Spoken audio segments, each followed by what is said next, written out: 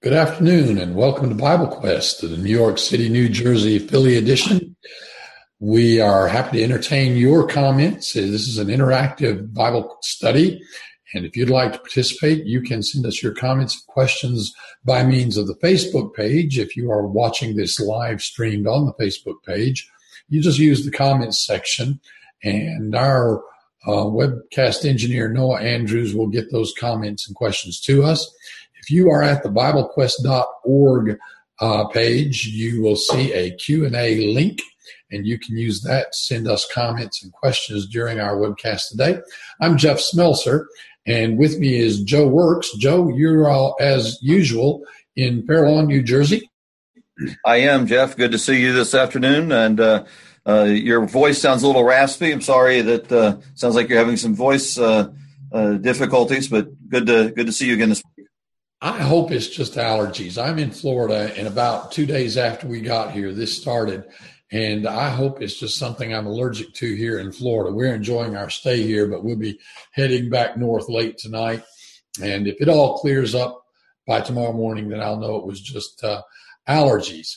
But I am Jeff Smelser, and I am usually in Exton, Pennsylvania, and today I am in Temple Terrace, Florida, and we're going to have a guest joining us in a few minutes to talk about salvation and some popular ideas about salvation. Edwin Crozier, who preaches in the Tampa, Florida area, will be joining us.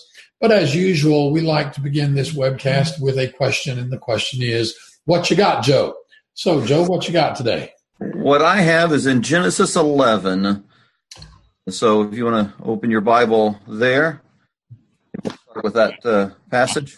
I'm doing that right now as we speak. What's in Genesis 11? This is something that's pointed out to me several years ago, and maybe I'm the last person that ever saw it, but just in case I'm not, I thought I would just share this with others.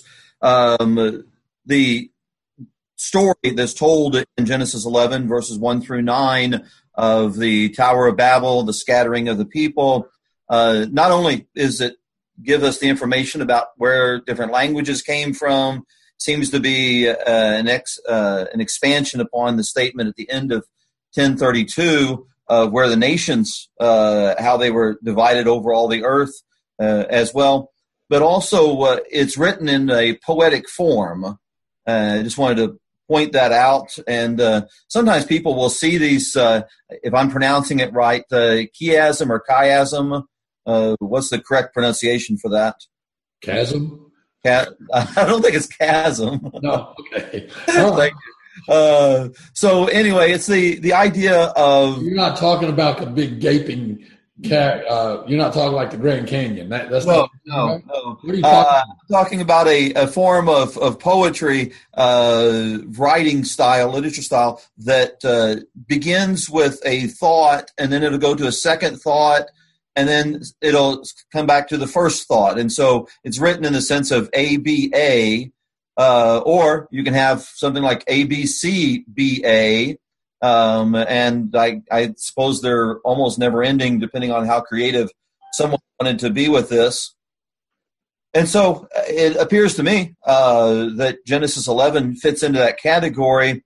I'm a little bit hesitant to always see these chiasms in passages. Sometimes people find them in places that I'm not so sure that that's really what the intention was. But this one seems pretty strong in my mind, so I thought I'd share it. So I don't see it. Show it to me. Okay. So in verse 1, you have, it says, now the whole earth. And then if you look at the end of verse 9, it says, scattered them brought over all the face of all the earth. So you have the whole earth and all the earth. That would be the A of that. Okay. And then in verse 1, now the whole earth had one language. And so language. And then in verse 9, therefore its name is called Babel, because there the Lord confused the language. And then, and those, if that's all that there was, I might think, oh, well, that's just a coincidence, or that's just the way that was written or something. But you drop down to verse 4, and, let me just read through it maybe. Verse 2, it came to pass as they journeyed from the east that they found a plain in the land of Shinar, and they dwelt there. Then they said to one another, come, let us make bricks, bake them thoroughly. They had brick for stone, and they had asphalt for mortar. And they said, come, let us build ourselves a city and a tower whose name is whose top is in the heavens. Let us make a name for ourselves. And if you drop down to verse 7, I'm sorry, now I've lost it. So in verse 7, you have the phrase God saying, come, let us go down. And so that would match with the verse. Come let us. Come, let us. Okay. And then in verse 5, the middle part of verse 5, the Lord came down to see the city and the tower. That would match the city and the tower in verse 4. So if that's the case, and some have even found, as many, I guess, as 7 or 8 different parts of this. I'm not convinced on all of them, but those words are just so similar. The whole earth, one language, come let us, city and tower, come let us, language, all the earth. And if you see that as a chiasm, then the central point of that would be A, B, C, D, and then the E would be the turning point, and that would be in verse 5, the Lord came down.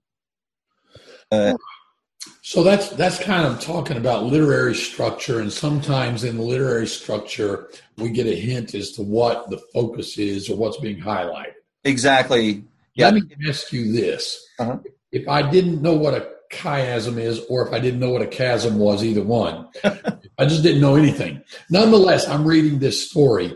What point am I supposed to get out of the story of the Tower of Babel? Just from the big picture point of view, you got the Bible, you got creation, you got sin, and then we're going to work our way to Jesus. But what's the point of the story of the Tower of Babel? I got the point that before this, everybody spoke one language, and after this, everybody spoke a bunch of different languages. Is it just kind of a random story just so that we know where languages came from? What's the point of this story? Why is it in? Yeah, and I think that's why that having that central point there, whether a person sees this as the poetic point or not, having the Lord come down as man is in this action of rebellion, the Lord is going to deal with that, and is not going to accomplish His will beyond what God has in store. God had told them to be fruitful and multiply and fill the earth back in Genesis 9. They said, no, we're not going to. God says, yes, you are. And so that's how that ends up happening. In my mind, the bigger point to this is not so much just this story, but its placement in Genesis. It comes right before Genesis 12, that Genesis 11 does. Yeah. And so in Genesis 11, God has told them previously, you go and you fill the earth. You go. They said no, and so they were cursed. In Genesis 12, God tells Abraham, you go. He says, yes, Lord, and he's blessed.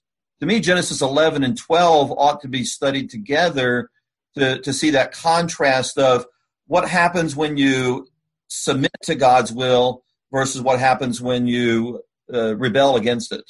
So in a sense, Genesis chapter 11 is an early example of something that man as a society has been doing all through the ages, and that is trying to go his own way and ignore what God's plan is. Yeah, let us make a name for ourselves. Pride is the root of it. We have a viewer, John Duvall. Sounds like he knows a little bit either about chasms or chiasms, one of the two. He tells us that chiastic structure or chiastic pattern is a literary technique in a narrative motif and in narrative motifs and other textual passages. See, Joe, that's what you should have done. You should have used that word motif there. I think that really makes it. It's a literary technique in narrative motifs and other textual passages. He says an example of chiastic structure would be two ideas, A and B, together with variants A prime and B prime being presented as A, B, B prime, A prime. That would be a fairly simple one, I guess, because you only have 2 and then 2 instead of 5 or something. All right. Sure. All right. Very good. Thank you for that, Joe. It's an interesting story there in Genesis chapter 11. Let's bring on our guest. We've got joining us today Edwin Crozier, good man, good teacher, good Bible student. Interestingly, Edwin Crozier started out with one understanding as a young man, as a young person, one understanding of salvation, and ended up coming to see something else as he studied the scriptures. Edwin Crozier, welcome to Bible Quest. Thank you for joining us today. And here he comes. Hello, can you hear me? Yeah, it takes a little while here in Florida to get there, doesn't it? Yes. Can't get there from here in Florida. No. Edwin, all right. There we go. Here we go. We see you now. All right, great. I'm sorry you have to see me now, but it kept prompting me, you have to start the video. I was trying to get by without that just for the benefit of your watchers. Well, there's probably some people that wouldn't even realize what you look like, or they have an image of you, and now they really can put a face with what they've heard about you. That's kind of an inside joke. My wife actually met Edwin for the first time just a couple hours ago, and he looked totally different than she expected him to look in every single way. She did have the gender right. That's awesome. That's awesome. Well, it's good to have you here. We want to talk a little bit about salvation. You know, when you just start thinking about what's important, that's what's important. I mean, the Bible is the story of God making a way for man to be saved, to be reconciled to God in spite of man's sin. And yet, if you talk to religious people, there are a lot of different ideas about what is necessary for me to do, or if I have to do anything to be saved. And maybe one of the most popular ideas is that is taught in many Baptist churches, maybe most Baptist churches, and what is generally taught in evangelical churches. And that is basically what? Edwin, I think you grew up as a Baptist, right? Yeah, till I was a teenager, I was brought up in the Baptist denomination, Southern Baptist.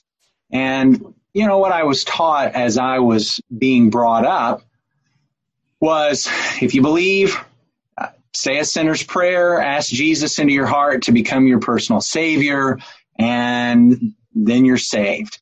And there were some, depending on the church, there was the view of once saved, always saved, though that wasn't necessarily universally held. Folks that I met as I was being brought up there, but a lot of folks have that concept. And that concept came out in one of two ways. Either one, once you were saved, you were just always going to be saved no matter what, and it didn't matter what you did. Or there was the other side, which most of my family typically believed, and that is that if you were really saved, you were going to stick with it. If you fell away, that demonstrated you weren't saved to begin with. But there were those concepts regarding salvation. So one of the things that is always puzzling to many people is the Bible places such an emphasis, and I think that's a fair statement. If you guys don't think that's a fair statement, or if some of our viewers don't think this is a fair statement, you can let me know. But here's the statement. The Bible places such an emphasis on baptism as the point at which we come into Christ. We're baptized into Christ in Romans chapter 6 and verse 3. We're baptized into his death. As many of you as have put on Christ, as many of you as have been baptized into Christ have put on Christ in Galatians 3:27. And we could multiply the passages that talk about this, and yet in the popular notion in the religious world, certainly in evangelicalism in most Baptist churches, it's almost like that's anathema to say that baptism is the point at which you're saved. That is thought of as contrary to the gospel. Why?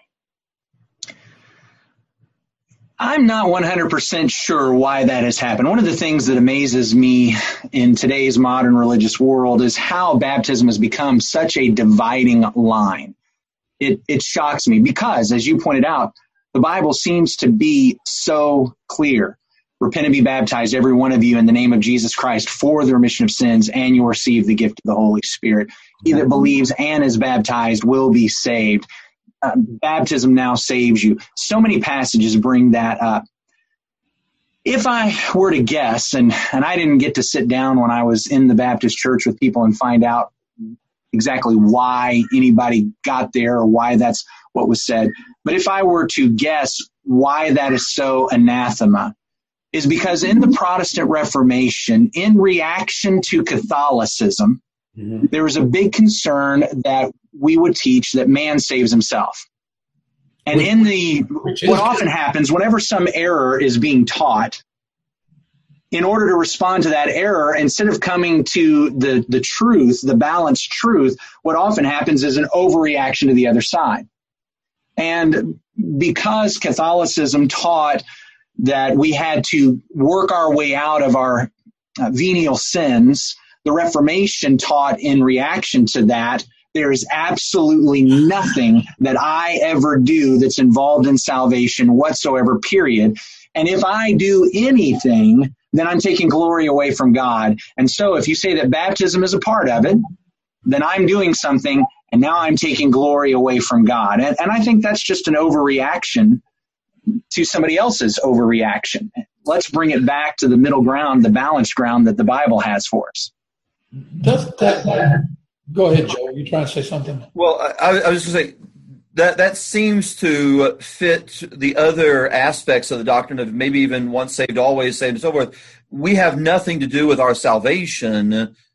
Would almost be that pendulum swing. Then, if we have nothing to do with being saved, we have nothing to do with staying saved. God controls it all.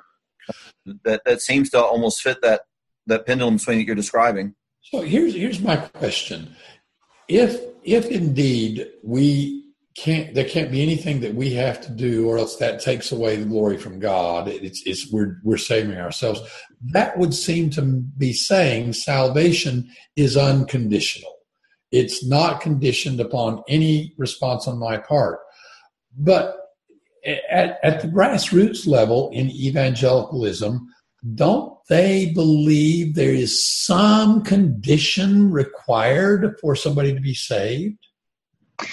That's going to depend on who you're talking to. Someone who would find themselves in that Protestant Reformation mold of being a strong 5-point Calvinist is actually going to say there are no conditions. And the reason there are no conditions is because God is going to choose you before time to be one of the saved. And anything you do, it's because God himself predestined you to do it. Yeah. So there's no condition.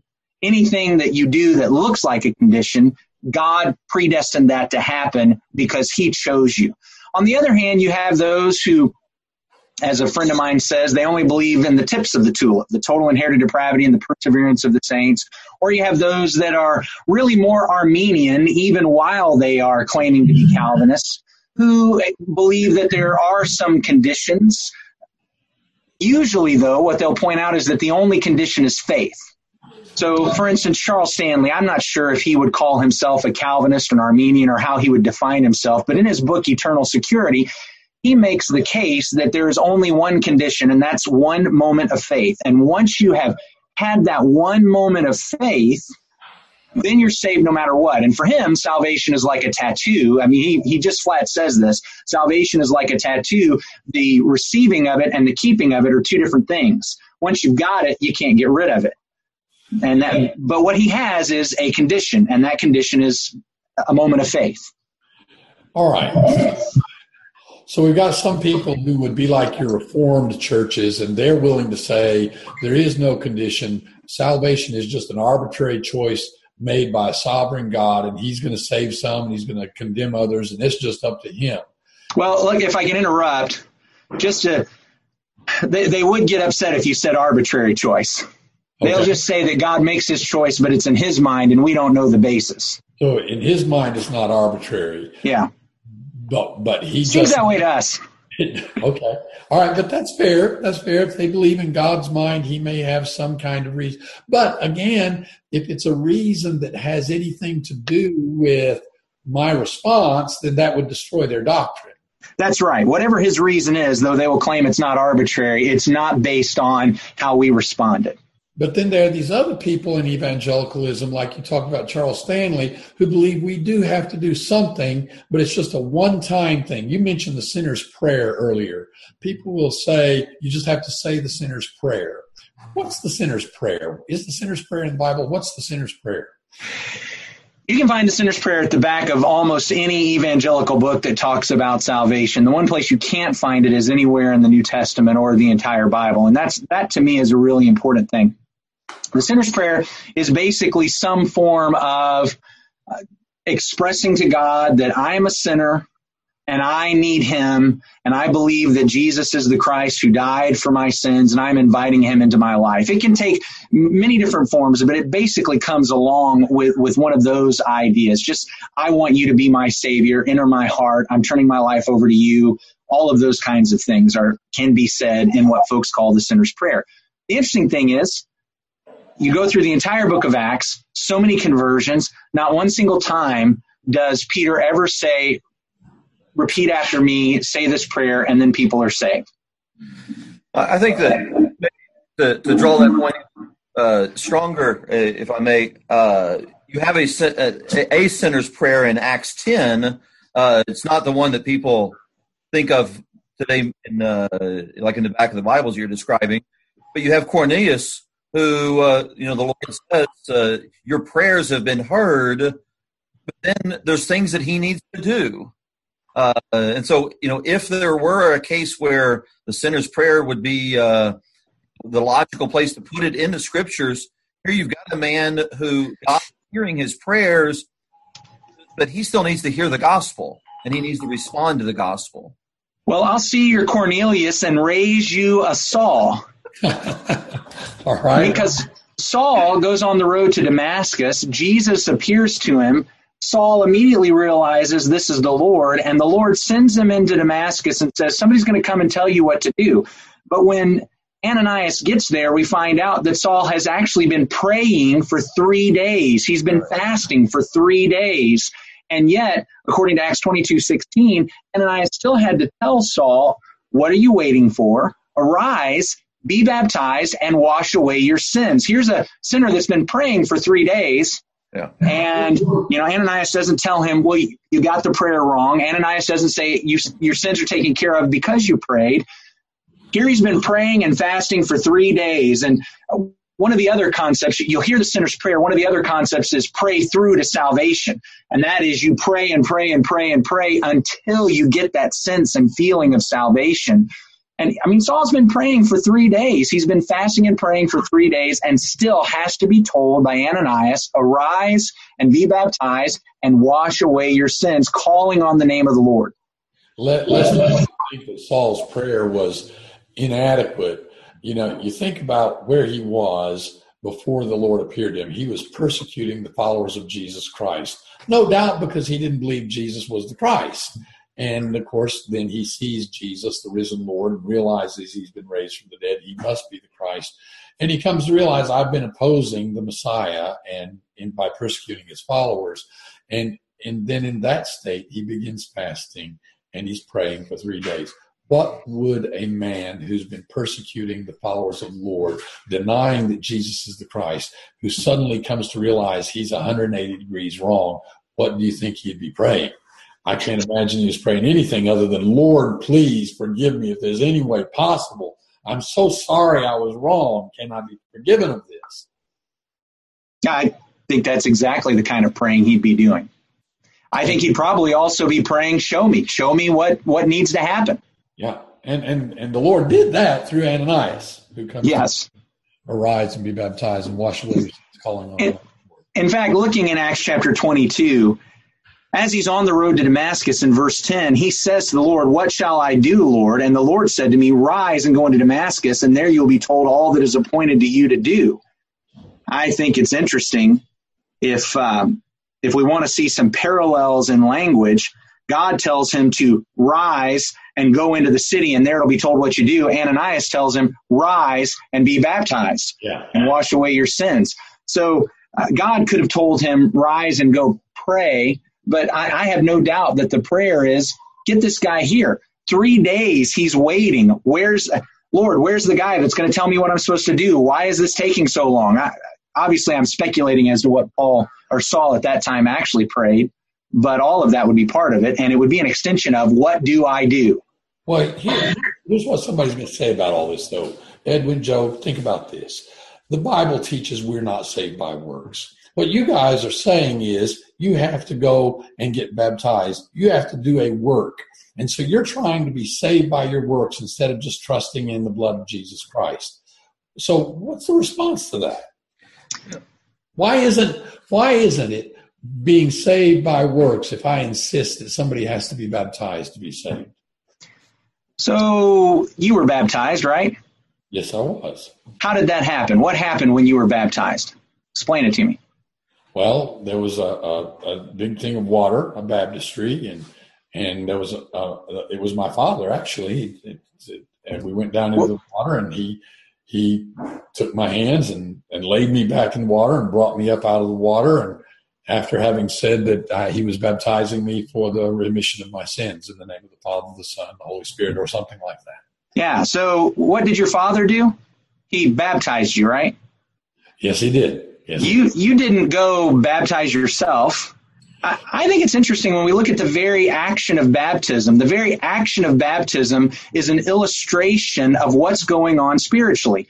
I don't go do something. I have somebody else do something to me. And Colossians chapter 2, verses 11 and 12 explains what's going on there. It says, "In him also you were circumcised with a circumcision made without hands, by putting off the body of the flesh by the circumcision of Christ, and having been buried with him in baptism, in which you were also raised with him through faith and the powerful working of God who raised him from the dead." My faith in baptism is not in baptism itself. My faith is not in me who went and got baptized. In fact, my faith is not even in the person who baptized me. My faith is in the powerful working of God, which he says he accomplishes when I have someone baptize me. Why would God do that? Why would he say, I'll do this when you're baptized? Why can't God just do it anyway? Why does he need me to be baptized? God can do whatever he wants. I guess the bigger question is, when God explains he's going to do it this way, why would we try to demand that he do it a different way? When the children of Israel were wandering in the wilderness and they murmured and complained, and so God sent the serpents among them, and they cried out, "Help us." Well, why didn't God just go ahead and heal them and get rid of the snakes? I don't know. I don't know the answer to that. Not that I can't make some speculations and maybe write a sermon series that gives my 3 points a couple of different times. But the reality is, when it all comes down, I don't know why God said, make this serpent that you're going to put on the staff. Everybody who looks at that staff will be healed. He could have just healed everybody and got rid of the serpents. Well, perhaps, speculatively, God wants a faith-filled response. But Edwin, if you look at it that way, if the best you got is, well, that's just what God said, you know what your mistake is? You're not putting your trust in the theology. You're putting your trust in God. That seems like maybe that's a good thing. Well, I want to put my trust in God and his word, not just some kind of system that we've come up with. And that's what I'm always wanting to make sure, that what I'm believing is his word. I read something one time that I thought was really powerful. Let me throw this out. You guys can knock this down if you want to. But I read a fellow who pointed out that the teaching on baptism is not so much a command, it's a promise. And so when we are baptized, it's not so much that we're obeying a command, we're putting faith in the promise. Very much like what happened with those fiery serpents. So if I can build the picture this way, if you had never, ever sinned, let's say you've never, and of course I realize full-time 5-point Calvinists would not even allow that idea. Right. You're born a sinner. I do not agree that we're born sinners, but just for the sake of argument, let's just say I've never sinned. I'm not a sinner. Do I have to be baptized? Well, since Acts 2:38 says baptism is for the remission of sins, I'm going to argue, no, I don't. If I've never sinned, baptism is not a command that I have to follow. Otherwise, now I've sinned by not being baptized. Okay. So right. I reject. Yeah, go ahead. Somebody's not going to hell because they haven't been baptized. They're going to hell because they've sinned. Nobody's going to hell because they weren't baptized. Everyone's going to hell because they sinned. That is exactly right. And it is very much like the serpents. Nobody was going to die because they didn't look at the bronze serpent. Everybody who died was going to die because they were bit by a serpent. Yeah. If you never got bitten by the serpent, you didn't have to look at the bronze serpent. If you were bitten by the serpent, there was a promise. Look at this bronze serpent and you'll be healed. When people looked at that, they weren't obeying a command per se. They were responding to a promise. They were putting their trust and faith in God and his ability to do what he promised. I think that's exactly what's happening in baptism. When Jesus says, he who believes and is baptized will be saved, I have to ask, do I believe Jesus? Am I going to trust him? Am I really going to believe his promise that God really does work in faith-filled baptism? Or do I think it's going to be something else? Now, if I think it's going to be something else, I need to find that somewhere, and I've yet to find anything else in Scripture. Maybe one kind of just, I guess, from a simple approach to Jeff's question a while ago about trusting in baptism or why baptism, why did God choose baptism? In the story of Naaman in 2 Kings 5, he rejected the prophet's instructions to wash in the Jordan. Servants came and said, my father, if the prophet had told you to do something great, would you not have done it? How much more then when he says, do you wash and be clean? That seems like a pretty simple and direct approach. If God has said it, then that should be the end of it. If he said wash and be clean, then that's what we ought to do. We don't have to know the mind of Christ, to know what he has told us. We don't have to know why he's told us, as long as we understand what he has told us. Jonathan Pers makes a comment. He says, the same guy, this is one of our viewers, the same guy, Saul, who said, not of works. So just get that in our minds here. Saul becomes the Apostle Paul, and he's the one who emphasizes the fact that we are justified by grace through faith. We're not saved by works in the books of Romans and Galatians and Ephesians and so on. So Jonathan says this same guy, Saul, who said not of works in his epistles as the Apostle Paul, was baptized after hearing the instruction of Ananias. This same guy was sent by, Ananias was sent by the Lord to tell Saul what he must do. Saul's own conversion/salvation experience included baptism, and Paul's own teaching expected baptism. So whatever interpretation of not of works we have, it must take that into consideration. That's kind of an interesting comment.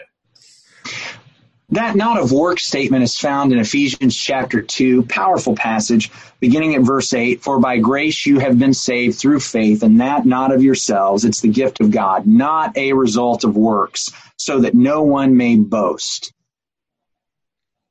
I want to think about that not boasting. It's not of works so that no one may boast. And we back up and say, well, what boasting is it that God is concerned about? What is it that God wants to make sure we're not doing? Is the boasting God saying, we are not ever allowed to say, I was involved in this, I had any part in this, I did anything with this, because if I'm doing that, now I'm boasting. That's not, I think, God's concern. There is a really great story, account, if you will, in Judges chapter 7. Most of us know about it. It's Gideon and the 300 soldiers that faced Midian. It's an amazing story. It's a shocking story. Midian, because Israel has gone away from God, again, has conquered and oppressed the Israelites while they're there in their homeland. God calls Gideon to be a judge and deliverer. And now he's got an army, and he has been able to amass an army of 32,000 soldiers. And God says to Gideon, we've got a problem. You have too many soldiers. Can you imagine any general in any war ever saying, our biggest problem in this war is we've got too many soldiers? No. But that was God's estimation. God's estimation was, you have too many soldiers in this army. In Judges chapter 7 and verse 2, he explains why. The people with you are too many for me to give the Midianites into their hand, lest Israel boast over me, saying, my own hand has saved me. What is it that God is concerned about? God's concerned that when we're done doing something, we're going to say, my hand has saved me. So he whittles it down to 10,000. They actually followed the law. The law said, any battle you're going into, you need to ask if anybody's afraid. And if they're afraid, send them home.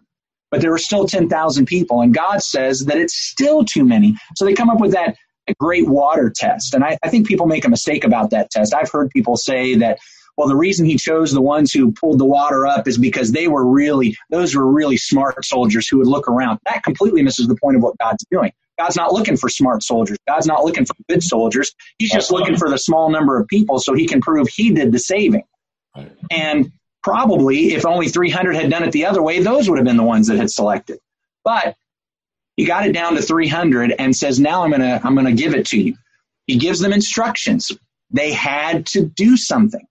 They divided up into 3 troops. They put those torches in those jars, and they shouted and they hollered and they broke the jars when Gideon said it was time. When the battle was all said and done, would they be able to say, I went on the battlefield? Yeah, of course they would. Would they be able to say, I smashed my jar just like I was told? Absolutely. Would they be boasting? No. Because when it was all said and done, the only thing they could say is, why did you win? God saved us. Yeah. God delivered us. And that's what's happening in Ephesians 2. Going back to what Joe said regarding Naaman and the leprosy, why did he get so upset when he was told to go dip 7 times in the Jordan? He's offended that he expected the prophet to come out and do some great show for him. Supposed to do some great show. And remember, the servant comes to him later and says, wait a minute, what if he had told you to do some amazing and great thing? Yeah. You'd have done that. Yeah. But now, because he just said go dip in the water, I wonder if there's not some underlying issue for so many of us that, well, how on earth could it be baptism? Baptism is so nothing. And it becomes this odd kind of twist. If God had said, climb Mount Everest, I wonder if people would have gotten so upset about that. If on the day of Pentecost, Peter had said, repent and climb Mount Everest for the remission of your sins, I wonder if people would balk against that so much. And the reason why I wonder that, I know that sounds perhaps unfair on the surface, but the reason I wonder about that is because when I talk to people about this, one of the things that will most commonly be said in response is, I go to church all the time. I read my Bible. I pray. I do this. I do that. I don't do this. I don't do that. Are you saying that as good as I am, I won't be saved just because I didn't get baptized? Which is really putting their trust in their works. Which is exactly what that's doing. There are so many that will argue against baptism, but when you ask, well, why do you really believe you're saved? It's going to be all about their good works. Right. And I'm not saying get baptized and it doesn't matter how you live. That's not biblical teaching either. No. But let's just be honest about what we really are believing in our heart of hearts. We'll argue against baptism because it's the popular thing to argue against. But far too many people believe they're being saved because they're so good. This idea of boasting and your story there from Gideon and the 300 men, one of them boasting after that battle about his great military exploits and how he, by his great ability, defeated the Midianites, maybe would be a little bit akin to me boasting that I was baptized, so I deserve heaven because I was able to hold my breath under the water for 4 seconds. And so I am really worthy of heaven. Exactly. It sounds silly when you say that. And it is silly for you to say that. My faith is not in what I did. It's in what God did. And it's about the fact that I believed him when he promised, he that believes and is baptized will be saved. I believed him. And so when I believe somebody, I do what they say. And isn't it also the opposite of proud boasting to humbly say, I can't save myself. I need to put myself to death so that God can raise me to a new life. Yeah, I can't save myself, so I just need to do what the one who will save me tells me to. Exactly. So I've got this question for you. One of the statements that we hear in the evangelical world is baptism is just an outward sign of an inward grace. And here's my comment about that and the question. The grace is inward. But what the evangelicals are saying is, in saying it's just an outward sign, they're trying to say it's not necessary. I believe it can be an outward sign and it can be a necessary outward sign. But my question to you is baptism symbolic of anything? God could have chosen any kind of thing he wanted to. He could have said, march around the walls of Jericho and I'll save you. He could have said, break a picture with a lantern in it, like in the book of Judges there, and I'll save you. He said, be baptized. My question is, after I get through coughing,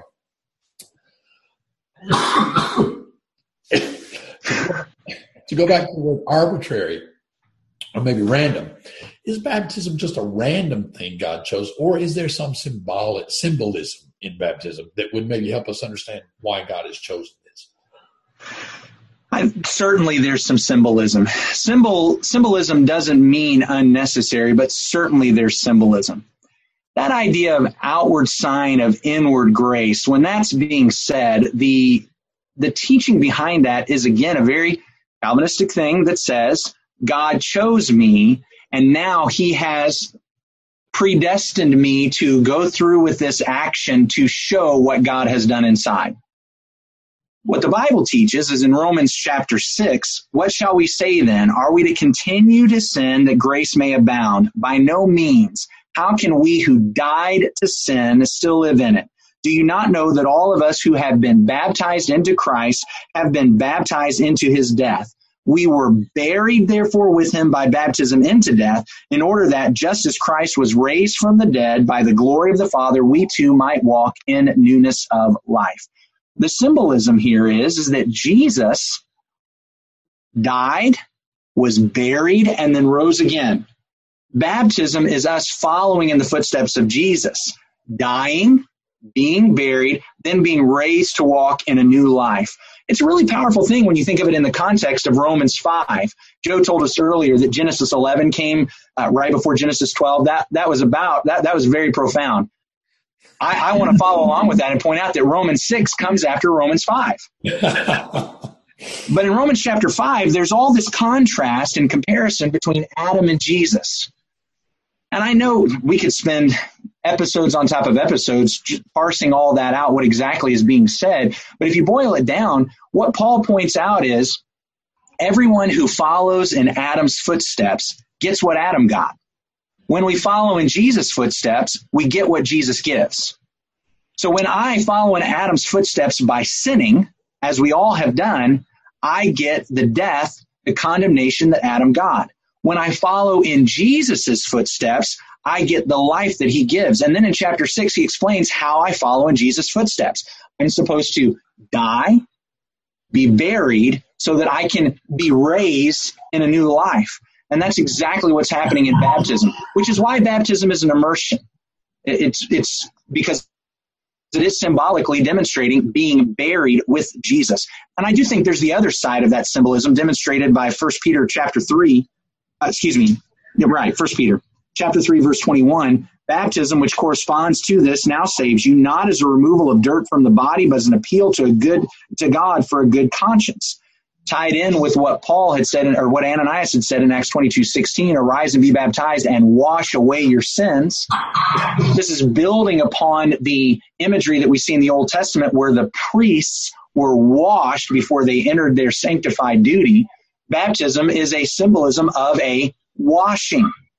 And it's not that the water itself is holy and cleanses us, but it is that symbolic picture. Our sins are being washed away because God is taking care of that, because God is working, not because we're working. A viewer, Irene, going back to your comments in Romans 6, she's saying much the same thing you were saying. Here's what she says. She writes, doesn't Romans 6 show us what baptism represents? Kind of like a parable. You all know this. This was the big light bulb moment for me. Now, Edwin is saying this. This chapter clearly shows me the way it works. We know what happens with physical death. Baptism is spiritual, putting to death our sinful self, burying that old self, and rising from it in a new person. The wonder of it all is that physical death doesn't have the last step of rising from the dead. That's what Jesus did. We want to follow him, and he does the physical part in his power. All he asks is to follow him into a spiritual death. The wages of sin is death. Free gift is from God. She says, you all know this, of course, but coming from a denominational background myself, Romans 6 was like the bright light bulb that makes sense. Her comment there. So piecing some of that together, I do want to add, I may have misunderstood something that was being said, but I do think we also follow Jesus' footsteps in life. He died, was buried, and was resurrected to new life. I die and am buried in baptism, and I am raised with new life. Jesus gives me life. Now, that's not a reference to the physical death and resurrection that will happen at the end. It's the fact that in baptism, there is a death. My sin is being put to death. I am being raised to walk in a new life. Yeah, exactly. I may have read her comment punctuating it incorrectly as I read it there. Anyway, very good, Edwin. Good to have you with us today. Appreciate your being able to join us on the webcast. Thank Joe, you for the invitation. Always good to see you, Joe. And you too. Likewise, Jeff. Thanks to our webcast engineer, Noah Andrews, for his work. And thanks to all our viewers and those of you who sent in comments during the webcast. We'll see you next week, Lord willing.